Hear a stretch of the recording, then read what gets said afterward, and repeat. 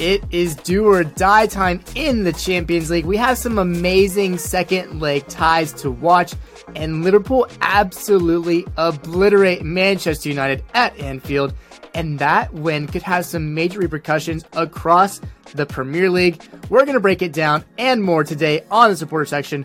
Grab your scarves. We start right now.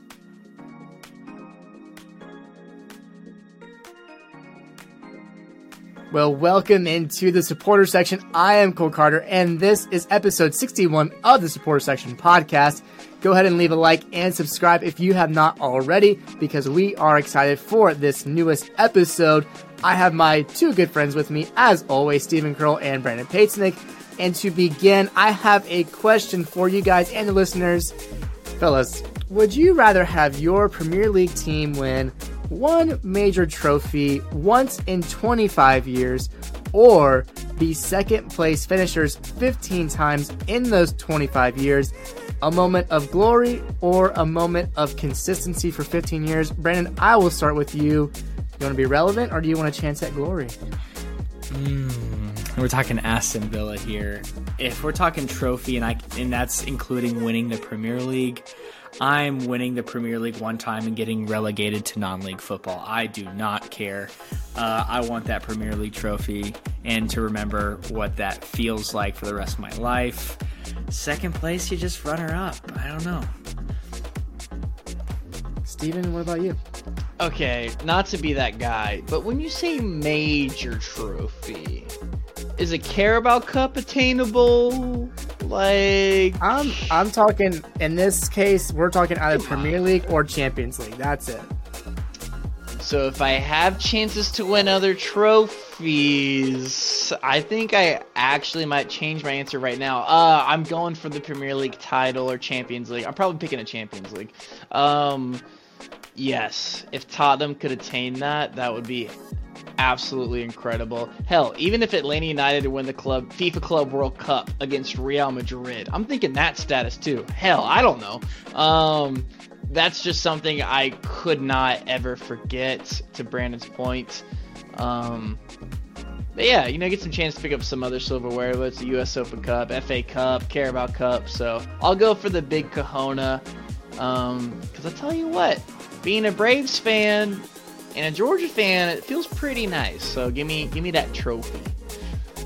25 years is a long time, I have to admit. And that's pretty much exactly what the Braves were. They were at 26 years. So coming in at 25, it felt pretty good, winning 14 straight divisions with the Braves, all that stuff. But being consistently in contention every year, second place, you're not supposed to want that, but it's not so bad. Not so bad. You're always in the Champions League. You're always playing for stuff. But I guess I understand. I could land on at least one Premier League, one Champions League trophy. I guess that's the fair answer. I'll land on that. We'll all take the clean sweep on it. But hey, I don't think it's as simple as we're making it. That's pretty tough. 25 years, you become totally irrelevant. You could probably drop down, like you said, in relegation. That's not an easy thing. But you definitely want any taste of glory that you can get, especially when you go 15 years like us at Tottenham, when you don't win those trophies. Not so fun. But we're going to jump into our first segment of the day. We always like to give out a Golden Scarf Award. This goes to the person, team, or thing that we think deserves some praise from the previous week of the sport. And Steven, you're going to get us started on someone who has recently had a little bit of controversy, but still are scoring some goals. Who is it? Yeah, I'm going kind of a random pick, honestly. Ivan Toney from Brentford. The Brentford striker is currently third in the Golden Boot race. He just scored his 15th goal of the Premier League season to put away Fulham. He scored a penalty, but hey, it's a goal. Helps Brentford in a dramatic 3-2 win over Fulham. Starting to talk about Brentford in Europe. I don't care who you are, but you better start paying attention. But I think it's super impressive, only trailing Harry Kane and Erling Haaland. That's pretty elite company. He even has more domestic Premier League goals than Marcus Rashford, who's been absolutely on fire. It's a guy that I have to talk about. maybe he's not excited he's playing for Brentford, maybe calling Brentford shit at certain times in his career, but he's going out there scoring the goals and in a style of play as well at Brentford that you don't think Brentford and you don't think attacking free-flowing football. So I think it's all that more impressive that he's at 15 goals in the Premier League behind Erling Haaland and Harry Kane. So my golden scarf is going to Ivan Toney this week. That is a good shout. Brandon, who would you give a golden scarf this week if you could? It's a thing or an idea. It's my good friend VAR for having a good week, I think. I didn't hear any VAR controversies this week, probably the first week all year, actually, all season. And maybe, I don't know, maybe there were, but they're just so common now people don't care. Or maybe they were just really, really small ones. I don't know, but I have to give the golden scarf to VAR this week. And you're talking about the Premier League, because I will say, maybe in Atlanta we could have had a little VAR discussion with Giakoumakis. But I do agree, not anything controversial for the most part. I'm giving a golden scarf to Cody Gakpo, the young kid of the moment, having 2 sublime goals against Manchester United in that 7-0 thrashing that we will get to. His 2 were certainly the best of the lot. That second goal to chip De Gea was pure class. He definitely has a career ahead of him if he can continue to put goals in the back of the net like he just did against Man U. But yeah, definitely one that he deserves, and he might even get more this season. We'll see how Liverpool do if they can keep their form up moving forward. Well, we are going to preview the Champions League. The round of 16 has now come to the second leg. So this is do or die time for many, many teams, including a rematch of that 2020 Champions League final that we've talked about. Bayern Munich, they lead PSG 1-0 going into the second leg. And big news out of Paris, guys. Neymar just announced to have undergone surgery to repair ankle ligaments. That's going to keep him out for at least 3 months. So that's basically till the end of the season. Not good news for PSG. This comes at the worst time. But potentially, this might be the best time for Messi and Mbappe to shine together. Maybe this is the last time in Paris for the two to shine on the Champions League stage together. Brandon, knowing that Neymar is out and only Mbappe and Messi can lead this team, are you worried for their ability to come back in this draw and move on to the next round into the quarterfinals? I think Bayern is the better team here, but you name 2 of the top 5 players in the world. I think you always have a chance if they play. And in this case, they will be playing. I think Mbappe's healthy and back to full fitness. They'll be starting, probably playing a full 90. Yeah, you definitely have a lot of hope. It's going to be tough. And I don't know if I trust their defense so much, but you have the old that's sort of phasing out, the best of the best, the GOAT, as some may call him, and you have the new GOAT in Mbappe. We sort of put this parallel when we were talking about the World Cup.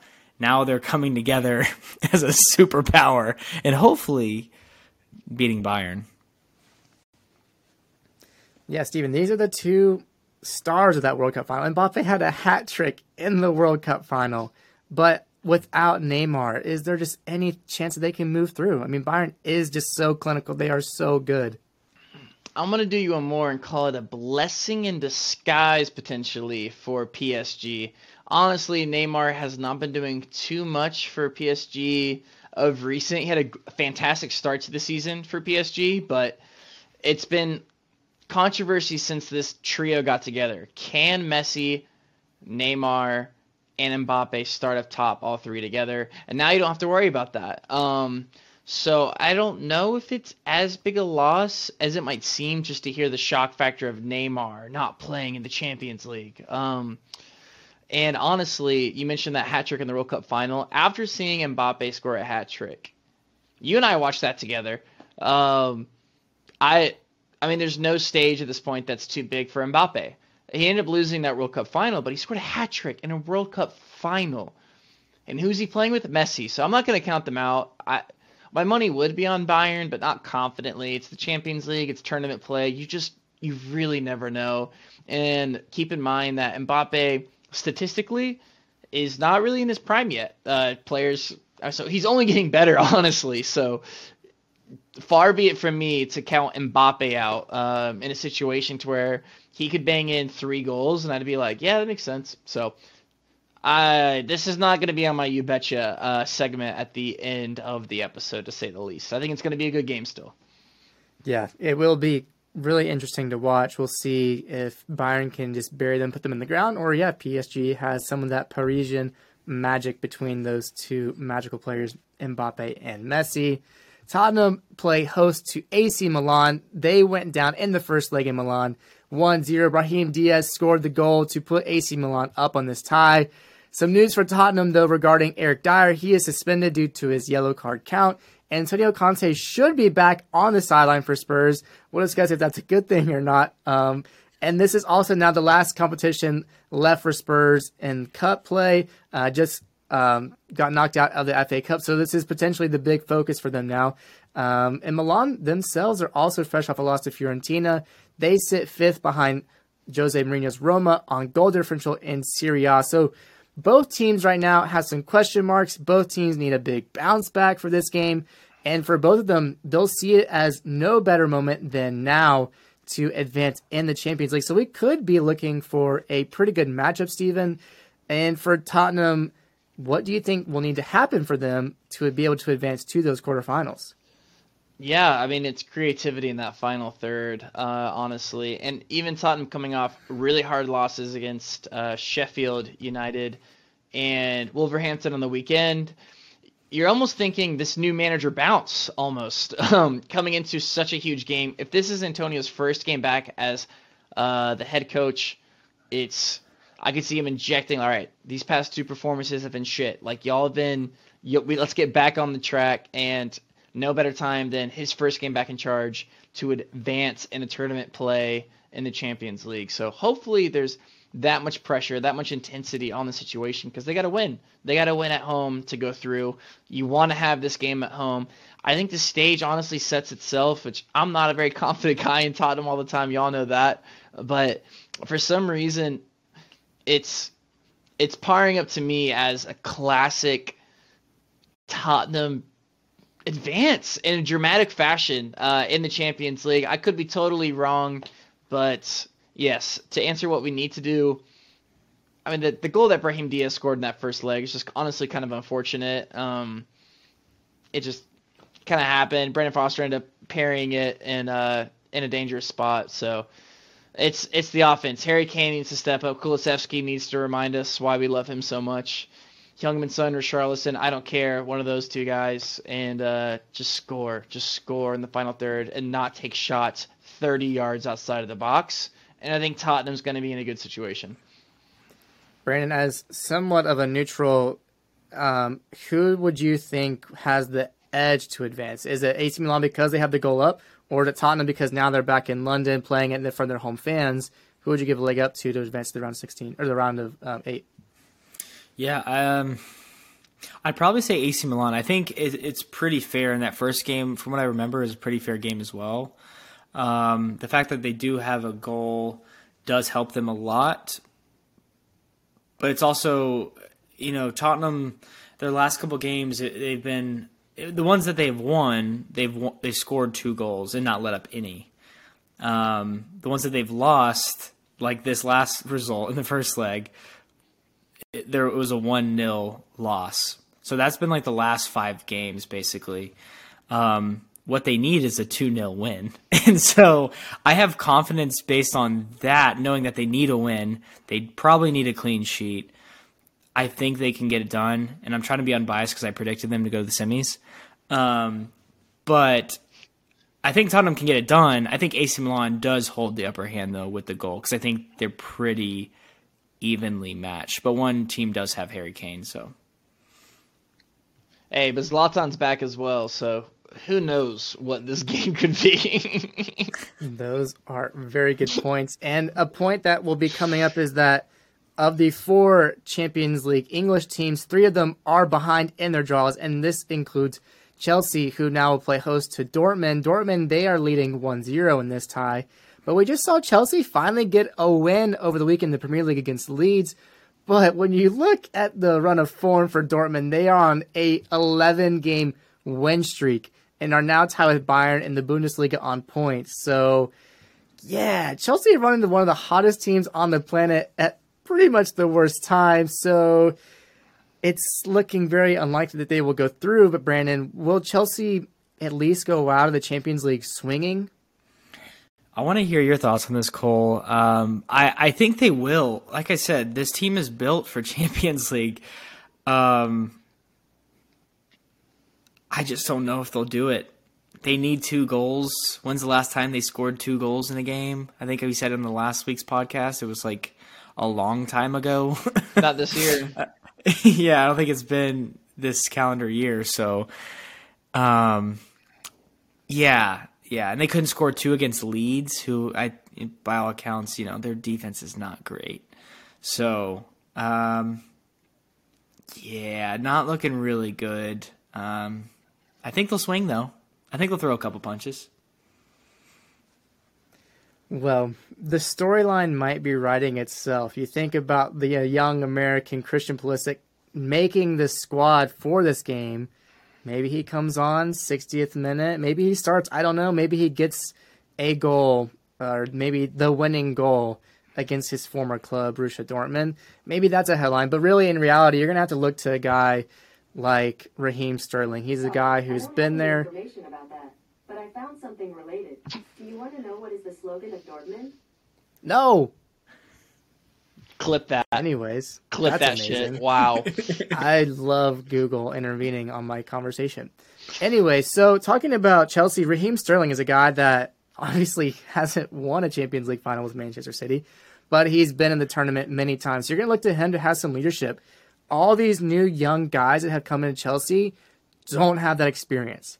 Graham Potter does not have that experience.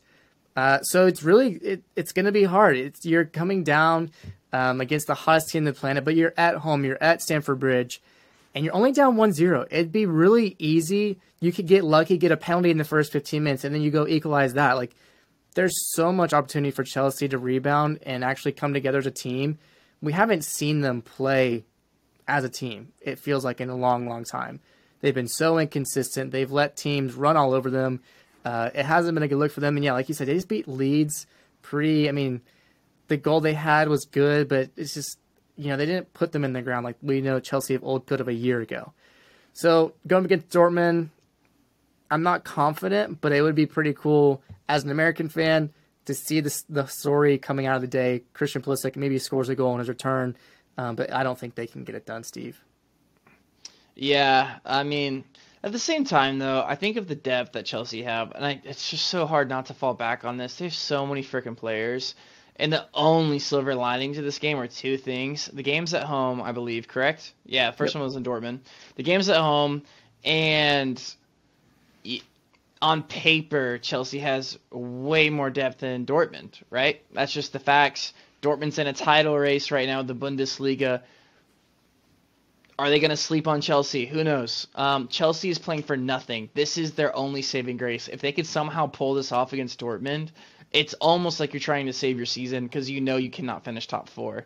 So do not count Chelsea out. I hate that I'm saying that, but at the same time, they're only down 1 goal going into a home tie with a lot of talent on that roster. Pulisic, one of many, coming back, so we'll see. But who knows? Who knows? They don't give me any evidence to believe in them, but Champions League doesn't really care about that, so I'll leave that up for what happens in this match. No, that's a great point. That's a really good point about they have nothing else to fight for. Nothing. So, yeah, this could be that thing they could make a run in. It's like any other tournament you watch. I mean, in MLB, the Phillies weren't even the best team in our division. They're the ones that go on the World Series run. Teams can make magic happen once, and you just have to build off of that to go on some kind of run. So maybe this is Chelsea's moment. We'll have to see what happens. Really, really excited to see how these Champions League matchups play out. This will be the first week, and then next week we'll have the conclusion of the round of 16. So always, always love the Champions League, the best tournament of the land. But in the Premier League, it is match week 26 that we want to review. And this one, guys, you know what I'm going to talk about. We had an absolute thrashing on our hands. Liverpool at home at Anfield hosting Manchester United, a rivalry of old. We think these days they could be rekindled, but then Liverpool start to fall off. Man, they skyrocket. They just won the Carabao Cup a week ago, but this one did not go at all how anybody expected. And what a match for Liverpool it was. A team that has been counted out suddenly puts on a wonderful scoring display, and Cody Gakpo got the scoring started in the 43rd minute. A really, really good team goal that looks like Liverpool of the past years, getting them up 1-0 at halftime. And then from there, it was just running riot, Steven, like they were playing Halo, 4 kills, Slayer, like everything, killing spree. It was just keep going and going and going. And it ended 7-0 in favor of Liverpool. And that helps Jurgen Klopp's men jump to 5th. Just a week or two ago, they were in 9th or 10th place, and they're only now 3 points back against our 4th place Tottenham Hotspurs, and still a game in hand to play with. And Manchester United on the other side of this, suffering the joint heaviest loss in their club's history. Brandon, that last loss that came was in 1931. That was before, a guy named Sir Alex Ferguson was even born. So thinking about that, the history is not good. When you have to talk about games, 7-0 versus Wolves in 1931, 7-0 versus Aston Villa in 1930, 7-0 against Blackburn Rovers in 1926, that's a long, long history to not have this happen against you. And this came probably at a very weird time. You were on the top of the world a week ago, and now you just got put back into your place. Kind of crazy. Steve, I think Brandon said something about this game, about Manchester United. Can you remind me what he said about it? Oh man, I'm poking fun at Brandon because I think this is a fluke, but I don't even care. I wanted to make the most out of it. I went back at the last episode and typed these notes in. Brandon, quote, Manchester United are not going to lose this game. No chance. They're going to get hit by the Red Devils, talking about Liverpool, right in the mouth. Could be 3-1, Man United win. Liverpool are mad. They are not good. The Sky Sports, ESPN FC, the best fall into bad analysis, Brandon. It's okay. It's okay. Liverpool are the best no, I'm just kidding. But this is a game that nobody expected. I didn't expect it. I said maybe a draw if they're up for the fight. It was absolutely wild. What a freaking game. Yeah, well, Brandon, for you, I mean, this is obviously a fluke of Man United's, but looking at their strategy, what went wrong for them from your eyes? I think Ten Hag got it wrong, in my opinion. This whole drop, the Dutch striker that plays midfield now, dropping him Weghorst into the midfield is just weird. I didn't see Rashford coming off the left like he normally was, and maybe I just watched the game wrong or something, but Rashford's success is coming through the left where he can sprint past people and take people one-on-one and create goals out of nothing, it seems like. He just never really got the chance. I honestly don't think Man U got off the bus. First half, they were okay. They were okay the first half. And created two chances that if they would have scored, I think the game goes a lot differently. But, I mean, halftime, you're down 1-0. This is why I think the game's such a fluke. It's so weird. I think once they went down 3-0, obviously the game's probably over, but it was so early on. What was it, like the 50th minute? You still have 40 minutes to play with to try to tie the game. They just gave up. And so then it's easy for a team like Liverpool to create their own luck and score goals. And I'll stop talking. I think Liverpool looked really good, and I think that's like what they can look like. But 7-0 is a major fluke. No one expected that from Manchester United. No one expected it from Liverpool. I think it's really easy to just look past this game now. Probably not for Manchester United fans, but as a neutral, it's just sort of like, that happened. That was weird. This whole season has been weird. What is the rest of the season going to look like? I'm really interested. Well, I think there's been some topic of discussion about the attitude of those Manchester United players, especially the captain, Bruno Fernandes. There's a little bit of an instance. I don't think it's that big of a deal as far as like discipline or anything, but yeah, the moment where he's just showing his frustration, shoving the linesman out of the way, trying to get a throw in. And I think I even heard potentially something about him upset he didn't get taken out of the game at some point. So, Brandon, when you think about the way this team's put together, you have some personalities on. You got rid of the biggest personality in the world, but you still have guys like Bruno Fernandes that are still going to be, causing a rouse every once in a while. For a team that wants to win, it sort of seems like it can be a really good thing when those guys are firing and they're, hitting goals and, playing well together. But the moments that they're really down, they almost don't even play a game at all. And this is how you get beat 7-0 now. Yeah. I don't want to call out players because I think all of them weren't very good for Manchester United. Fred had an awful day, and it was a bad day to have an awful day. It's just weird. Bruno Fernandes, he's one of those players that you like him if he's on your team probably, but if you're an opposing fan, you just sort of don't like him at all because there's not really much to like about him. He gives you goals, he gives you assists, and that's why you like him if he's on your team. But yeah, I'm just not a huge fan of Bruno Fernandes. I would love to hear Jacob, our friend's take on the situation. I sent him a text and just to check on him this weekend after the game. He said, "I'm in Marvin's room right now," so that tells you really where he was at. I'm done talking about this game. Yeah, so obviously a no good, terribly no fun day for Manchester United, Stephen. But for Liverpool, maybe this is sort of their defining moment of their season. They're not playing in the FA Cup. They obviously didn't win the Carabao Cup this year. Champions League is looking pretty bleak against Real Madrid. But the Premier League, they're now up to 5th, a game in hand on Tottenham, potentially with a win. They could now be tied for 4th place. So for you, looking at this game, is this now the defining moment for Liverpool, for Jurgen Klopp, for a chance to strive for a top 4 spot? 100%.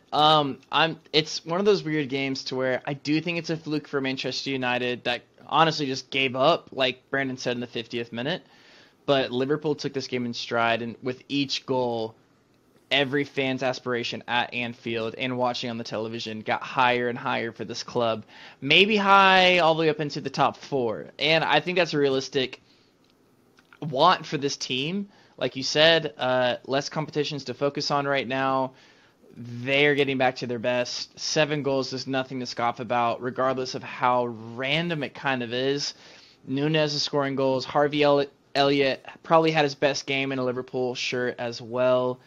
They looked amazing. They looked amazing up top. And I think what you also saw is that Manchester United did not look bad that first half, really. They had some chances, but they didn't score. So they withheld the onslaught of a top 3 team in the Premier League, and then came out in the second half and kicked their ass. I mean, that's what happened. And they have a game up against Bournemouth this next game coming up, and they're looking at getting 9 points in 3 games.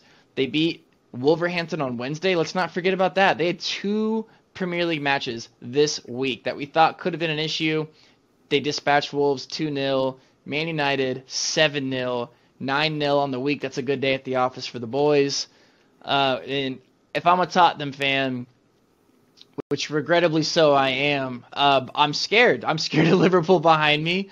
They look a lot better than us right now. Granted, the season ebbs and flows, so I won't get too into it, but Liverpool, like I said, like I've been saying, have a very realistic chance at finishing top 4, especially with the likes of Newcastle kind of falling a little bit, Fulham falling a little bit, our kind of romantic picks maybe after the start of the season are starting to fall off a little bit, and this is where class and form starts to come out, and Liverpool showing it. Brendan, are you buying or selling Liverpool's Champions League aspirations? They're right there. I think, again, they have the team to do it. They haven't played up to par this year. But it takes a run. This Liverpool team looks different, and they've looked different all year in a bad way. If they can put it together for how many games are left? Like 15 or so? Not much. Yeah. let's say they win 9, 10, 11 out of those, I think they definitely get Champions League. I don't think it's like I said, I think this game's a fluke, so I'm not betting that they will, but they most definitely could. And I don't know when Luis Diaz comes back, but they're starting to figure it out, I think. And I have a conspiracy with Liverpool that they purposefully went out of all of the cups and now going to be Champions League most likely, just so they can make a run into the Champions League for the spots for the Premier League. So that's what I think they've been doing all year. They've been scheming. I'll buy it. It's sort of like the anti-Chelsea right now. Chelsea's only going to focus on Champions League. Liverpool going Premier League only, it seems. So, yeah, it is interesting. If the game was a bigger fluke for Liverpool or Man U is the question to answer. I think it's just Mo Salah has been just a fraction of what he's been the past couple of years. You bring in Cody Gakpo, he's starting to score, and Darwin Núñez is finally figuring out what that big white rectangle is, and you put balls in it to score goals, so that's important for Liverpool.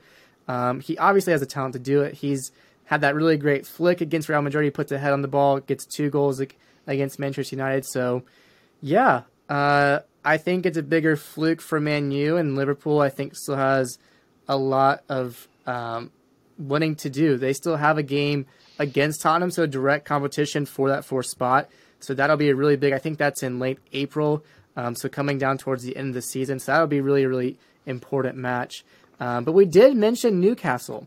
They just went up against Manchester City at the Etihad, and it did not go well. They've played both Manchester sides in the span of a week, and there's some signs of them falling out of the top 4 race. Steven, are you beginning to be a bit worried for the Magpies? Yeah, I mean, no wins in their last 5 Premier League matches. That's a fact. And 2 losses, 3 draws. It's not looking great for Newcastle right now. They're not scoring a lot of goals, which really hasn't been that big of an issue this season, but they weren't letting in goals is the thing. Newcastle actually has the least amount of goals in the top 9. I would say top 10, but Chelsea's still in the top 10. They only have 24 goals. But yeah, so Newcastle is not scoring goals, but they are letting them in. So yeah, it's also Manchester City. Newcastle will be searching for a bounce back. I believe they have Wolves on Sunday. Yes, they have Wolves on Sunday. So that'll be a big telltale sign of where this team is at. No wins in 5 games. They got to win.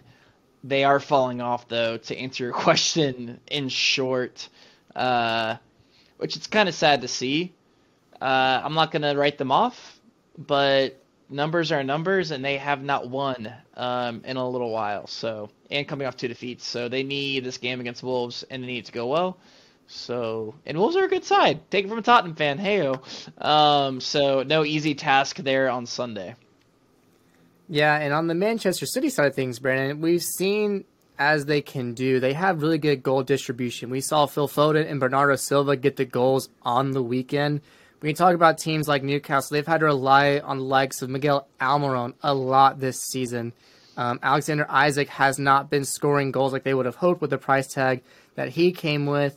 So they've been getting the job done. For you with Newcastle, are they too reliant on those players to really have the chance to make it into the Champions League this year? Yeah. I don't know.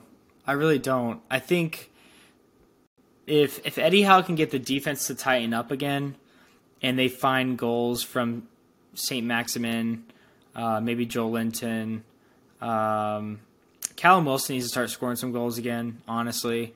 He made the England team, didn't he? First of all, how did he do that? It's Over Ivan Toney. Yeah, just a massive scam. But yeah, I mean, I think once they score, because they can win 10-1-0 the rest of the season. Like, I don't doubt that they could do that. I think they're good enough to do that. It's just, yeah, they can't be letting in goals.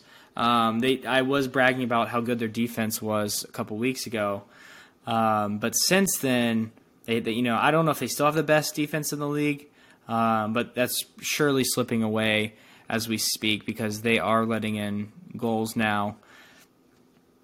Maybe, their top 4 hopes are gone at this point, but Europe is not. And I think if you gave any Newcastle fan at the beginning of the season, hey, you'll be 5 through 7 somewhere in there, would you take that? And a cup final run, would you take that?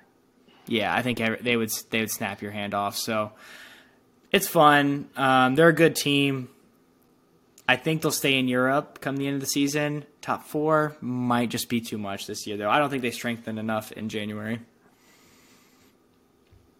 And I'll tell you what, you look at Newcastle United with their new ownership, them getting Champions League and just getting that Champions League financial boost, already looking at next season, that would be scary. Just the thought of what they could do bringing in players. I mean, money's already practically a non-existent thing, but just the fact that that's a really big influx of cash. You don't want them, if you're trying to keep the competition tight, that might be a big boost to them if they make Champions League. So, likes of Liverpool, Tottenham really, really need to tighten things up because Newcastle could be a force to be reckoned with next season if they were to get that top 4 spot.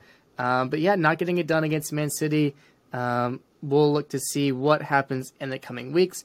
But a team that we've talked about a lot, ups and downs, the inconsistency, Steven.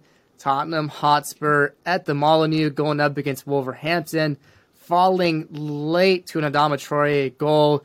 A guy who, he's had an up and down time going to Barcelona, talks with Tottenham, all things in between. He was oiled up and ready to go, and this one getting the goal late. But once again, Steve, just looking a little bit stale, aren't Tottenham?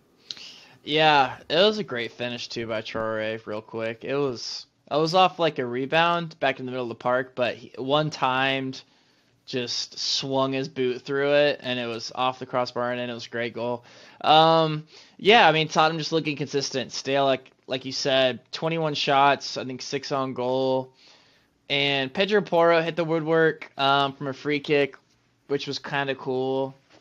And then Heung-min Son hit the woodwork. So honestly, Heung-min Son's chance not putting it on target, I think it's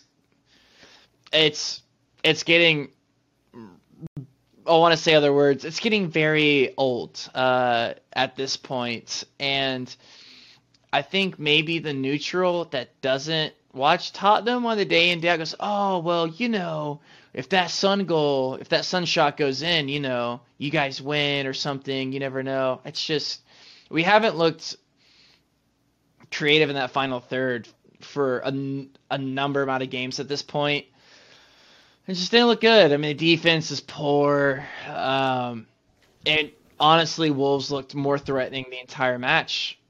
Honestly, Diego Costa goes down in the first half, probably with the season-ending injury is what it looks like, getting stretchered off the field. And Wolves could have scored 3 goals on Tottenham, if I'm being real.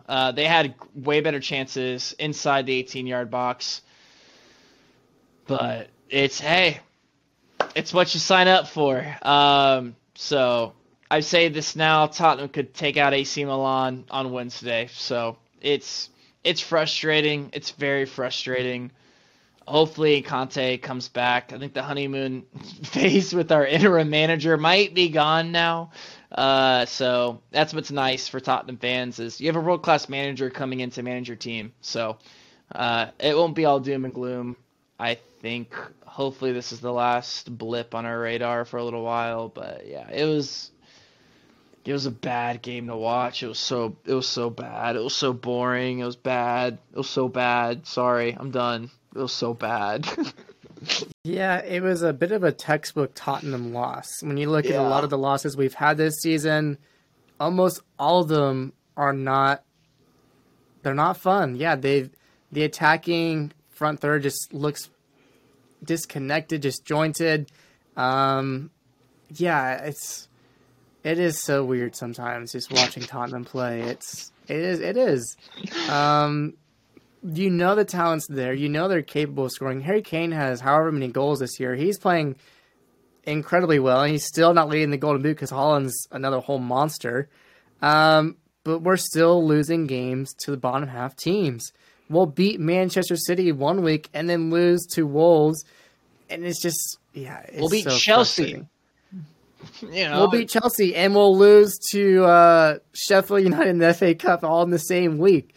Yeah, it's so frustrating. And the hope is Antonio Conte, which he always seems to have a headline every week. He's had such an interesting time at Tottenham the past year and a half. He's had close friends die. He's had a gallbladder surgery. He's lost big games. He's won big games. He's gotten arguments. He's gotten managers fired like Thomas Tuchel, it seems. So hopefully his return to Tottenham can kind of be that electric shock to the chest to help us push for a Champions League spot. But no, it's just it's so frustrating that I feel like one week we're having great conversations about, players looking good, and the next it's just like, where are they? They're non-existent. And I guess for me, I can kind of pinpoint our struggles in the new year to losing Rodrigo Bentancur, how pivotal he is to our game, I think. Just something creative, bringing the ball up the field in the middle.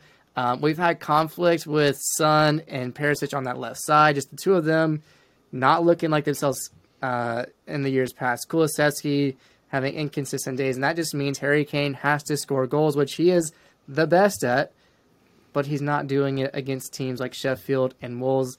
That is not a good sign. And, I'm optimistic we'll get the job done. Hopefully Antonio Conte will stick around for the whole year and get things done. But North London looking a little shaky all around, and we'll have to see what they can do against Milan this week. But upcoming in our Premier League preview, we have Crystal Palace playing host to Manchester City. And Palace, guys, they have 0 wins since November 6th.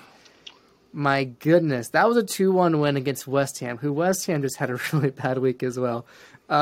Any silver lining they have, I guess, are draws against Manchester United, Liverpool, and a pretty good Brighton during that stretch of no wins.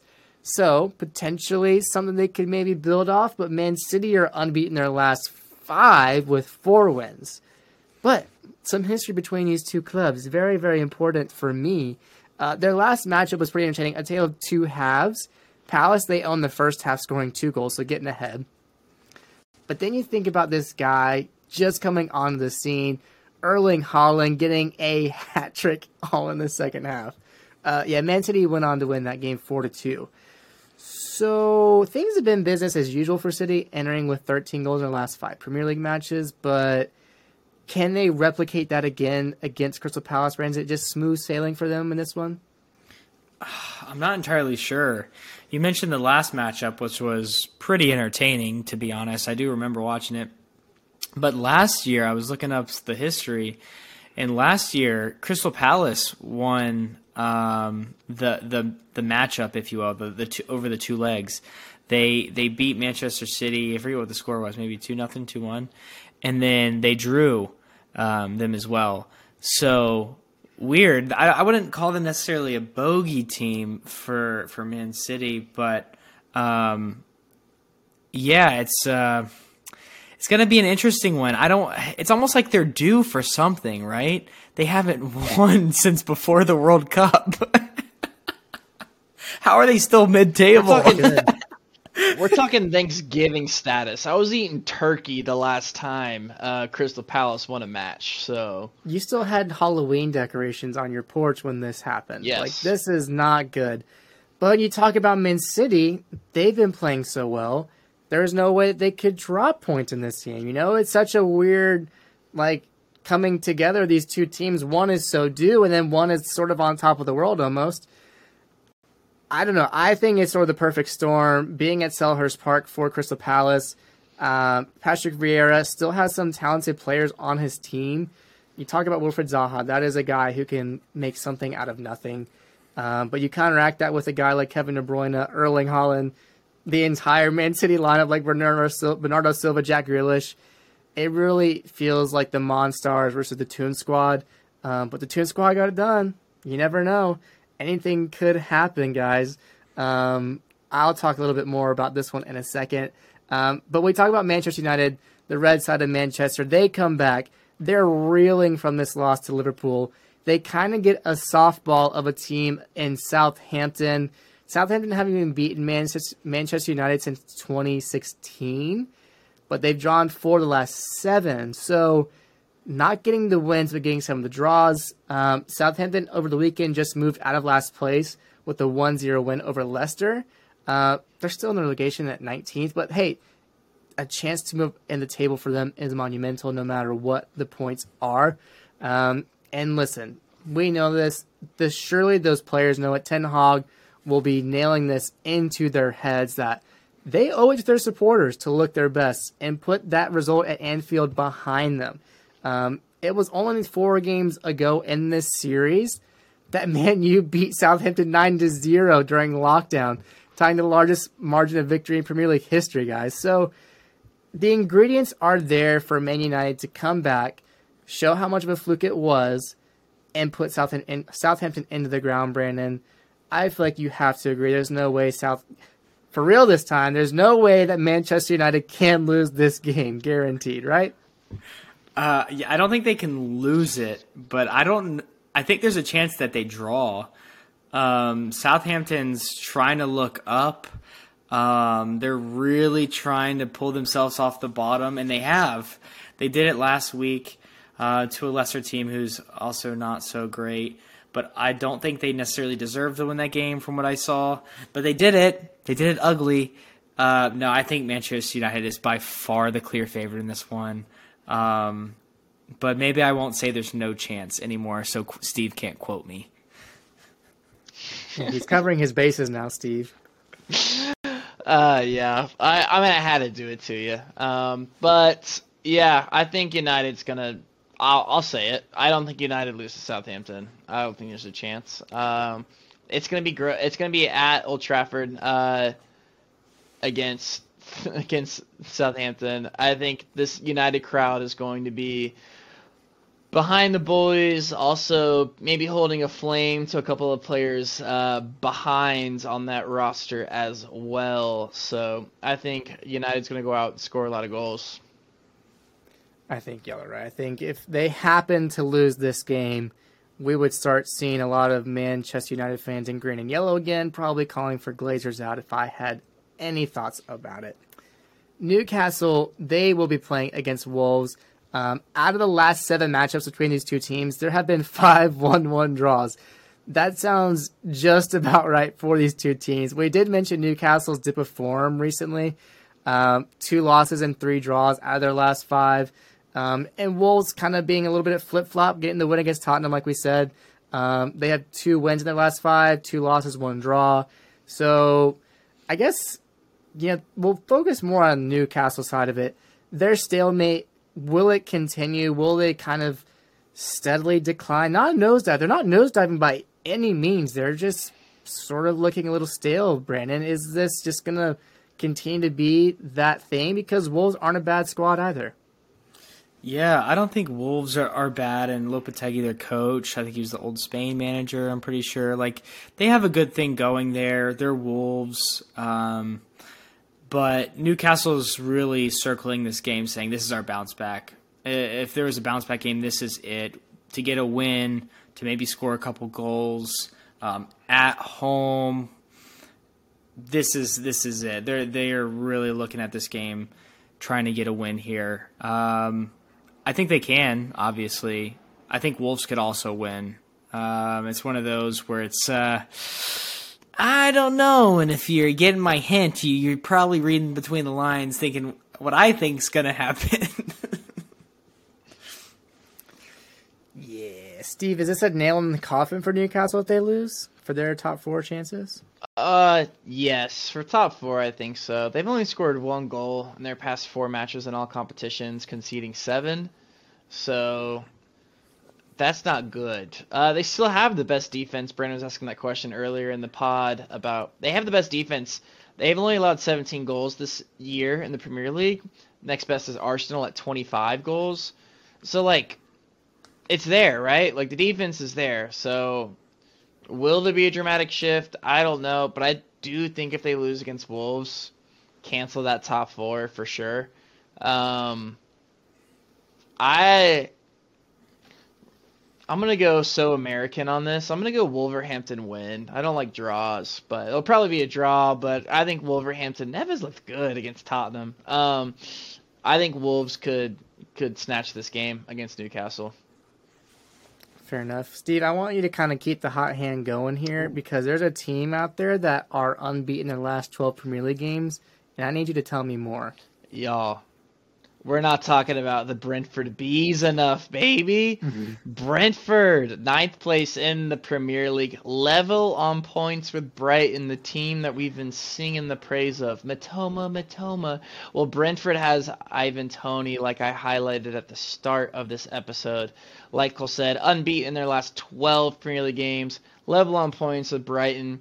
In that stretch, they have beaten the likes of Liverpool, Manchester City. They've tied Tottenham. They've tied league-leading Arsenal as well. Y'all, this team is legit. They're not doing against lesser opponents right now.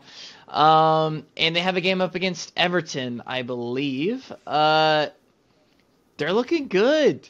Like I said, they just beat Fulham back at the weekend, which is a team that's right up there with them in the top half of the table. They're looking good. More points in their last 5 games than Brighton, Fulham, and Newcastle. All those teams I just mentioned are ahead of them currently on the table. Next 2 games against Everton, like I said, and Southampton.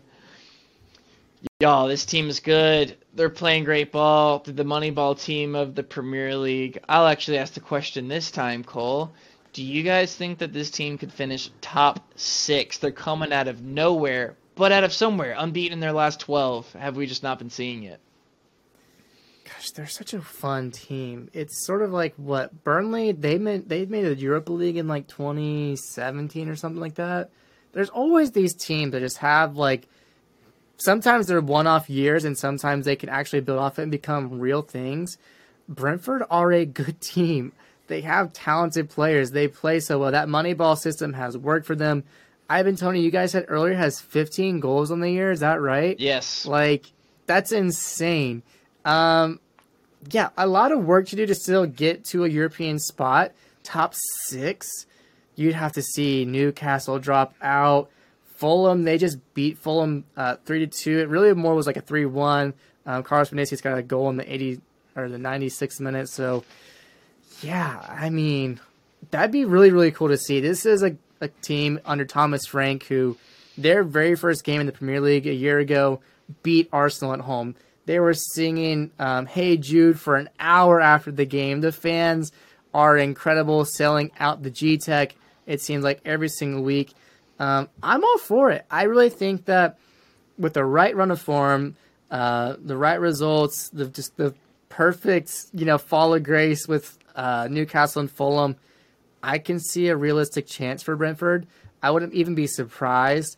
And I think that could be, if Arsenal wins the Premier League, that's going to be the storyline of this season. But if a team like Brentford made, Europa League, I think that'd be a really, really awesome storyline. And I think there's a realistic chance of it, Brandon. Yeah, I think there is. I just think they're a little too inconsistent. I think Fulham's been more consistent than this year. I like Brighton a lot more than I like Brentford. Also, Ivan Toney's going to serve a ban for betting on games, so I don't know when that's coming. Brentford will definitely fall off at that point as well. So yeah, it's looking like the top 6 is taking shape. I don't think Newcastle will drop out of it, so that really leaves one spot, and that's Fulham, Brighton, Brentford, Chelsea. Are they in there? I'll throw Aston Villa for throwing Chelsea in there. So I don't know. I really don't know who wants 6th, 7th. I don't know. It's going to be one of these guys. I don't think Brentford will make top 6 though. I got a quick question here off the cuff. More likely to happen: Liverpool top 4, Brentford top 6. Liverpool top 4. I'm going Liverpool top 4. Yeah, personally. Yeah, that's not as good as a question as I thought. But yeah, I'll probably go Liverpool top 4. But hey, no. I think that's a good thing to talk about. We started talking about this earlier, kind of off camera beforehand, but I think it's still just worth mentioning the fact that this year in the Premier League, I think is how the Premier League should be. There's not a clear-cut winner so far. There's not clear-cut top 4 finishers. There's so much to play for, and this is how the Premier League, I think, should be. The expectations that fans, it seems, have on Twitter, on the internet, message boards, whatever it is that, oh, if your team isn't 3 losses and winning every other single game, then like you're not living up to the standard of what's expected for us as a club. And it just seems to me that that's just such an unrealistic standard that, you know, Liverpool and Man City have gotten over 100 points, just breaking Premier League records in that sense. But it's just so nice to have. It feels like everyone is in competition this year. You talked a second ago about Villa, Brandon. Y'all are in 11th place, and you could still have a shout at making a European spot. And you talk about the bottom 7 teams, how they're all within like 6 points of each other. Like, I like how the Premier League is set up right now. I like that every team can be fighting for something, that there's not a runaway champion. And that's the thing for me. You talk about Brentford, clubs like that, they don't have to be spending $300 million in a January transfer window for a chance to play for some kind of competition. And that's what I love to see. Even the fact that we're having this discussion is what makes leagues like the Premier League so good. And I hope it can be sustainable. The likes of Newcastle United might be upsetting the system like we've seen Manchester City do in the past 15 years. So anything can happen, but I'm enjoying this season probably more than any other because teams are losing games. It's okay to lose teams. It's okay to lose games sometimes. It's not the end of the world. It actually makes the season a bit more fun for everybody. But on to our segment called Around the World. This is our chance to kind of go away over the pond, as we say. Now that MLS is back, we like to give our MLS Fast 5. Last week, a bit of a review, match week 2. Brandon and Steven predicted 3 of those 5 results correctly. I walked away with a result correctly predicted. Collectively, though, we all missed on that Miami win over Philadelphia. We gave Miami no chance, and they won that thing 2-0. So maybe some better odds for us this week. We're going to get our predictions, though, started with Charlotte FC playing host to Atlanta United, the I-85 rivalry that's sort of being born. Steve, you will go first in your predictions. What do you have in store for this one? Yeah, I have Giacomakis goals in store. I got Atlanta winning this one 2-0. I think the team looks great, just missing that final finishing in that final third, and which should have happened this past week, VAR. But anyways, I think Charlotte look rough right now. Just losing to St. Louis on the weekend as well. I think Atlanta looks creative. You put a $5 million striker in there. I hope the goals come. So, yeah, I got Atlanta 2-0 over Charlotte. Okay, Brandon. Yeah, I think we'll score 2 goals, but it's Atlanta's first away game. Charlotte's lost both of the first 2 games. I don't know if it's the first game at home. I don't think it's not the first game at home, but back in front of their home crowd, I think they'll also score goals. Our defense hasn't looked great. I'm going to say 2-2 draw. I think it'll be a fun one in Charlotte. Yeah, I don't know off the top of my head for sure, but I feel like Atlanta really struggled on the road last year. So fighting some demons, they will definitely want to overcome the memories of last year, and that's the point you're making, Steven. Giacomakis, he was really unlucky to be marginally offside in that goal he had against this past weekend. So I really do think he'll get on the board. I have a 1-1 draw. I'm hoping that we can get more out of it, but a 1-1 draw seems pretty realistic. Probably a pretty level game for both teams, Charlotte and Atlanta. Cincinnati, though, they are playing at home against the Seattle Sounders. Steven, what do you foresee happening in this one? Yes, the CONCACAF Champions League winners have not conceded a goal yet in their first 2 games so far this season, and they've scored 6. Yeah, so that's all what I really got to say. I think they're going to win this game on the score of 3-1. I think Cincinnati might get a goal, but I think Seattle handles Cincinnati pretty well. Yeah, Mr. Vasquez is due. He has not scored yet this season. He will score, but they will still lose. Seattle 2-1. The best thing Cincinnati has going for them is that they're at home. I don't know what things will look like as far as weather or anything, but maybe they'll have a home field advantage that does just enough for them to get a 1-0 win in favor of Cincinnati. It would be cool to see Brendan Vasquez score. But I don't see Seattle winning on the road in this one. And in Portland, they play host to the new guy, St. Louis. Steven, any chance for St. Louis in this one? I think there's definitely a chance. Getting 2 games back-to-back where the defender passes the ball to your striker is pretty lucky. But I think it'll be a draw. I still don't think they lose. They look pretty threatening and pretty good, just getting their first home victory. And they're one of only 4 teams right now in the MLS to be 2-0. So it's early, but it's MLS. It's kind of crazy. But they look creative and they look dynamic. So Portland with a win and a loss, I think, so far to start the year. I think it'll be a very entertaining game. I got a 1-1 draw at Providence Park. Yeah. I don't know. I think Portland will bring St. Louis back down to earth a little bit. Great start to their season, obviously, but 2-0 Portland. I think the home crowd will help a lot. I just had a 1-0 score in my mind, but now I'm thinking 3-0. I don't know. You can't have that rosy of a start to your first MLS season. Something's got to go wrong at some point. Portland's not an easy place to play. I think they'll come out swinging. I'm taking 3-0 in favor of the Timbers.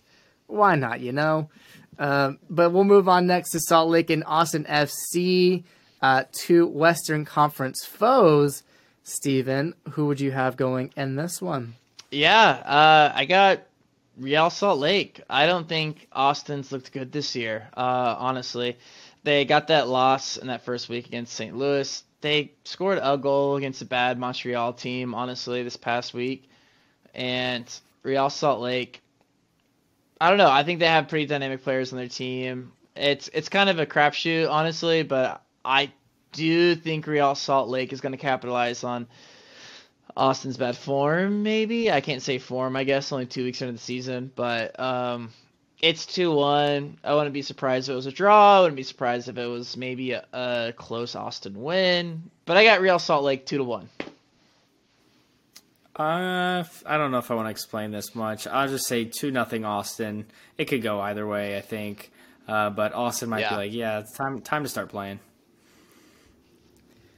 I love MLS After Dark. Austin FC going to Salt Lake and beating them 3-2. High-scoring affair, a fun one to watch.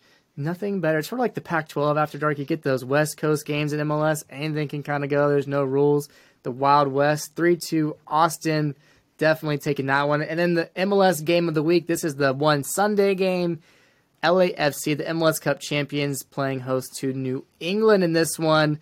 Should be a pretty good matchup between Eastern and Western Conference teams. Steven, what do you see in this one? I see absolute chaos. Cue the Elmo meme with his arms outstretched with flames everywhere. I got a 3-3 draw. New England has yet to let a goal in their first 2 matches, but I think LAFC is a very good team. At home, they're going to score goals. Vela he scored a penalty, but I think he's yet to really come alive in this LAFC team. I think it's going to be a great game of the week for sure. It's going to be awesome. I just think New England's going to score a lot of goals, and I think LAFC is too. And I think it'll be your classic MLS matchup conundrum of just a ton of goals. MLS Cup champions, Brandon, at home. Can they hold on against New England? It's hard to bet against them, but they are a little hit or miss sometimes. They almost let whoever they played this weekend come back. I think they'll beat New England, though. I'll go 2-1 LAFC. And I am right there with you, 2-1. Yeah, again, we've said this before. MLS is I would never put any real money on MLS. It's so hard. But for this time, I'm going to go 2-1 LAFC. They are a really good side. New England, they're no slouches either, but 2-1 in favor of the Angel City, which brings us to our final segment, You Betcha. We are amateur bettors. We are so bad at betting, and this is nothing like betting advice. So this is for fun. And we, just so you guys know, we missed all our bets last week. So this is sort of how things go. But we do give some locks on some games. Steven gets us started because he is number one. Who do you have as your lock this week for You Betcha, Steve? Yeah, I want to win.